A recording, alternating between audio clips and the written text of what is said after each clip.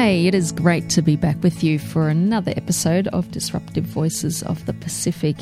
I love doing this podcast. I love being able to create content that you can listen to, that can make you think, that can inspire you, that can stir you, that can help you heal.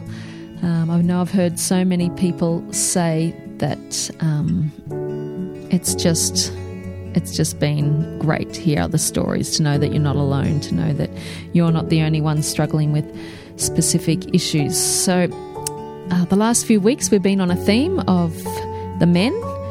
As you know, I've probably spent a lot of time working with the women, but I realise if we can help the men, that will help the women, because unfortunately unhealed men, broken men who have been abused or traumatised, they grow up to be abusers.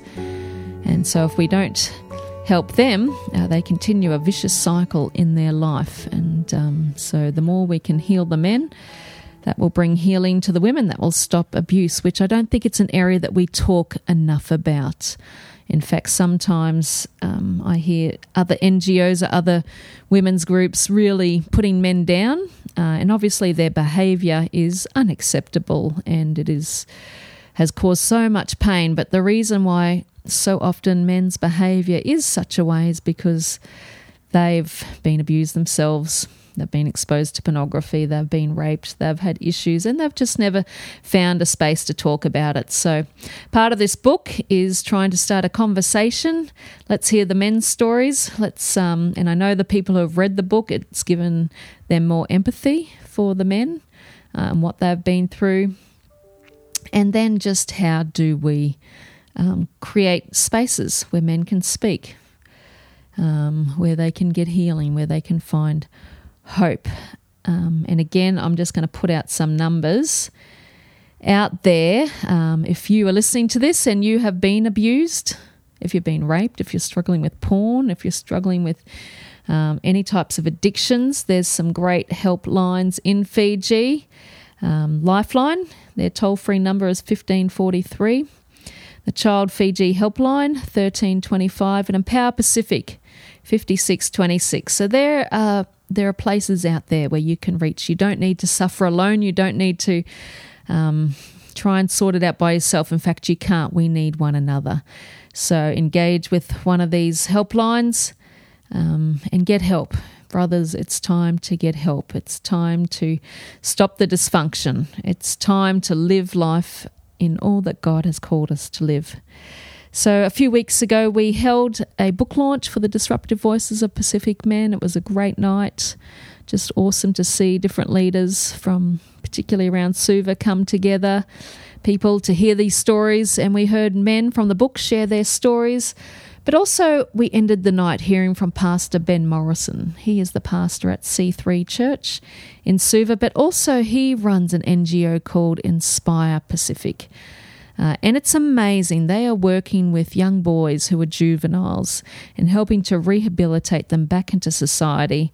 And so he knows firsthand just the struggles that young boys face, and most of them from broken families. And so he ends with a bit of hope. What can we do to rebuild healthy men in Fiji? Because it's one thing to point out the issues, but we've actually got to come up with some solutions and begin to build into society that which will stop the abuse and the unhealth and the dysfunction. And so Ben really talks about the importance of raising up fathers, healthy fathers that can produce healthy sons. And he uses a lot of stories from his NGO, and it's just an inspiring end. So enjoy this talk from Ben from our book launch. He's a great young man, and I love that we are seeing young Fijian male leaders rising up, speaking into this space, and being part of the solution and not the problem. Everyone. First of all, I just want to honor the men that have shared their stories tonight. It inspires us and encourages us in ways. For those of you that have shared, for you mighty men, that you are changing a generation just by sharing. So I want to say thank you for sharing your story. I also want to thank Letitia for hearing the voice of God and moving forward with this call to reach out to men. I've been given the task to somehow paint a picture of what the future could look like, and I know that there are men here who probably deserve that more than I do. Men who have had more experience and who have fought the many battles of what it is to be a man, who've been through experiences and encounters far more than I am. As you can see, I'm still a young person. But I thank God for the opportunity, and I guess I'll share what I believe God's put on my heart based on what we've heard tonight and what I believe God has for our nation. We have an NGO called Inspire Pacific, and our focus is youth development. We have been working with the juveniles in the juvenile center here in Samambula for a little bit, specifically with young boys. And the stories that we're hearing from these young men are stories that no person should ever face in their life. And over and over and over and over again, as we see these young boys come to the center, we hear the same stories. We hear the pain, we hear of the suffering and the struggles of, I believe, is just a small fraction of the hurt and the pain in our young men, in our communities. And so why God chose us to be there, I have no idea, but I do believe that these stories need to be heard. And I'm thankful for the men that have shared their stories tonight. One of the stories that I just want to highlight today is a story of a young man who says, he said to me, Ben, these words I will never ever forget in my life. And I asked him, what were these words? He said, these words came from my father. And these words were in Fijian.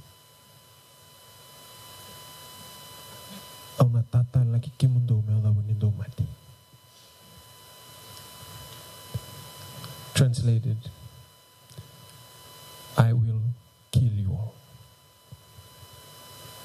For a little boy to hear those words from someone he trusts, from someone who holds in his hand this little boy's future, it affects this little boy in ways that we can't even begin to imagine. This young boy, at his age, he's never been to school. He's become, you could say, the kingpin of the young men in his area. Drugs and sex and ice and all these issues. And we look at these young men, and many times we think of them as they're just problem children. We label them, and we have a stigma, a stereotype that we give to these young men, never realizing what could be the story that they carry. And we have no idea that there's so many of our young men that might not be to that extreme, but a similar story. And so the story of Hezekiah is a story of a young man crying out. It's a story of a young man who have needs, who have not received what they deserved by God. They have not received from those who they were trusted to what God had purpose for them. So the question is, where is the hope? Where is the hope for our young men?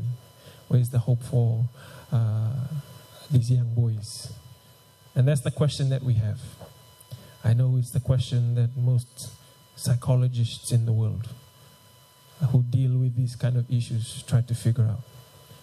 When talking about behavior therapy or changing lives or transforming lives, it's an ongoing question that the world is trying to answer. But I believe that as the church, we have the answer. And the answer is in one name. It's in Jesus.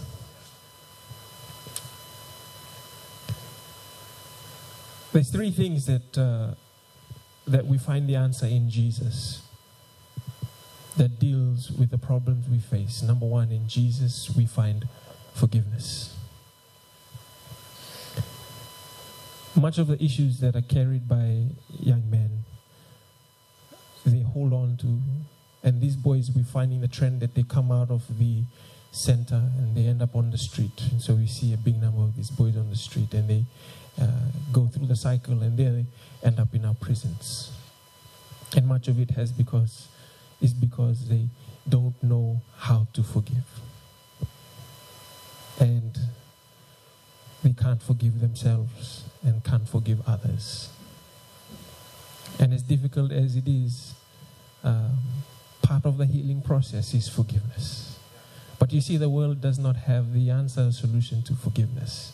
Because forgiveness you can't force. Forgiveness you can't push somebody to forgive. Forgiveness is only able when you can look upon a love that's greater than your own to receive the power to forgive. And that is what we see at the cross. The Bible says that we love because He first loved us. 11 years ago, before we got married, I was fasting for who my wife would be. And as I was fasting for 7 days in a little church in San Francisco, after 7 days, the Lord showed me a picture. And I'll never forget this. And the picture was that of a cross. And it was the picture of Christ on the cross. And I said, Lord, what is this picture? I know you died for me, and I know that, I love you, Lord. I'm here and I'm yours. And He said, Ben, what is that picture? I said, Ben, Lord, it's a picture of you dying on the cross. Ben, what is this picture? Lord, it's a picture of you. You love me. Ben, what is this picture? And I felt like Peter. Jesus was asking Peter the question 3 times. And he says, Ben, this is my picture. And he said, this picture is the picture of my love for you. And it's summarized in one word. It's sacrifice. He said, Ben, if you love, you will sacrifice. And so at the picture of the cross, my foundation of my marriage was founded, and it was the picture of sacrifice. Because I looked on the love of a sacrificial God who came to sacrifice. And it is on that sacrifice that we receive the power to forgive. That we understand the sacrifice that He made to forgive, to cleanse us of our unrighteousness. So, with Christ we have the power to forgive. Not only that, with Christ we have a future to hope for. Because Jesus went through the pain. He didn't just tell us you can make it through, He went through it. And the worst of pain. Now, I'm not saying this because I know what that pain feels like. And for those of our brothers here, I don't think I could ever imagine what that pain is like. And for the boys that we deal with, I couldn't possibly imagine what that pain is like. But I believe the hope is in Jesus. Because if He could go through that pain and come out on the other side victorious, then in Christ we can be victorious through the pain. And God can turn this story around. And He can turn our stories around. And the stories of these young boys. So this is what motivates us every day when we go up to that center and we hear the worst of stories. We know, hey, you might have you might have had a horrible story to start with, but that doesn't have to be the story of the rest of your life. Jesus can turn that story around. Because if He could overcome death and sin, you have hope to overcome that as well in Christ. So in Christ, we not only have the capacity to learn and to live in forgiveness, we also have a future to hope for. And the final thing, and this for me is the most powerful thing, is in Christ, we have the picture of the perfect Father. We have the picture of the perfect Father. As we deal with these young boys, we're finding that the root of the issue, and I have my personal theory, you could say, it's somewhat biblically grounded. I say somewhat because I still have a long journey to put this theory to test and see. But I believe that at the heart of the root of society is the relationship between fathers and sons. It's the relationship between fathers and sons. Not to say that the relationship between fathers and daughters are not important, or mothers and sons are not important, or mothers and daughters are not important. But there's something about the relationship between father and son. And I thought, maybe that's what Jesus came to reveal to us. He came to reveal a relationship between a son and his heavenly Father. And perhaps he was trying to focus us in, not just in the reality that there is a God that is divine who wants to be our Father, but his love is poured out to us so that as fathers, we can portray the love of the Father to our sons and see a new generation of men rising who know the love of the Father through their earthly fathers. And I believe this is the heart of the issue. And I believe this is what we are to pray into. Because in Jesus, we see the perfect Father. As a matter of fact, he said, when you look at me, you see the Father. What does that look like? It looks like sacrifice. It looks like forgiveness. It looks like time with people, loving people, caring people. Everything that Jesus lived, spoke, and did was a reflection of who the Father was, is, and will always be. It's reflected through the life of Christ. And that is the solution that we carry as a church. That we have been given the greatest gift, God coming to us as a man through his Son Jesus. Not just giving us forgiveness, giving us a future to hope for, but also reflecting the love of the Father. I finished with this scripture. I'm trying to be on time here. Malachi chapter 4, verse 5 to 6. The word of God says, "Behold, I will send you Elijah the prophet before the coming of the great and dreadful day of the Lord, and he will turn the hearts of the fathers to the children, and the hearts of the children to their fathers, lest I come and strike the earth with a curse." We may see what may look like and feel like a curse upon our nation with our young men, but I believe God wants to turn that around as he touches the hearts of fathers. So to summarize, to finish off here, what's the hope for the future? It's godly fathers. As we rise as men and take our position to understand the importance, not just of what it is to be a man, but to be a father, the greatest responsibility in life, to define the destiny of generations to come, as you not only bring forth into this world new life, but able to instill the love of the Father into their lives. You shape a generation as a father. And this lesson did not come real to me until 3 years ago when I had my first son. And I tell you, it has changed my life. I've even had to stop ministry or slow ministry down because God's saying, hey, you know what? This is your ministry, your son. If you could pour into your son the love of the Father, you're raising a generation of warriors who will love their wives, who will love their sons, who will love their workers. And they will pour the love of the Father to everyone that they're connected to. But the responsibility with us.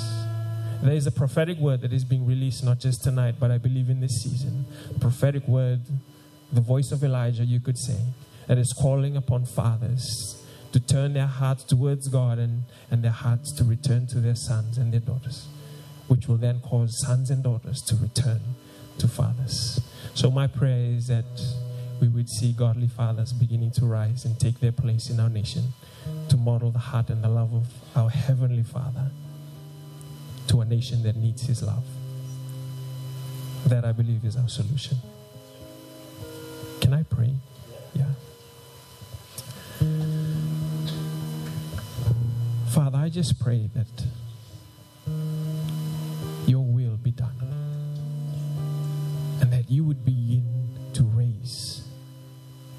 leaders who would raise up a new generation of young men who would know you, Heavenly Father, and know your love and be able to walk in that love. I thank you, Father, that in you there's forgiveness. And I thank you for the healing process that is happening, not just in the lives of the man that is here, but in countless lives of young men whose stories will begin to be heard, who will rise up and not just share their stories, but share of the power of forgiveness that comes through your Son, Jesus, and the blood of Jesus. Thank you for that healing. Thank you for a future to hope for, as you promise us. You alone know the plans you have for us. Plans for a future. And I thank you, Father, that you would reveal yourself to them as their loving Father. May you do so in your time and in your purpose, according to your will, for your glory. In Jesus' name, amen.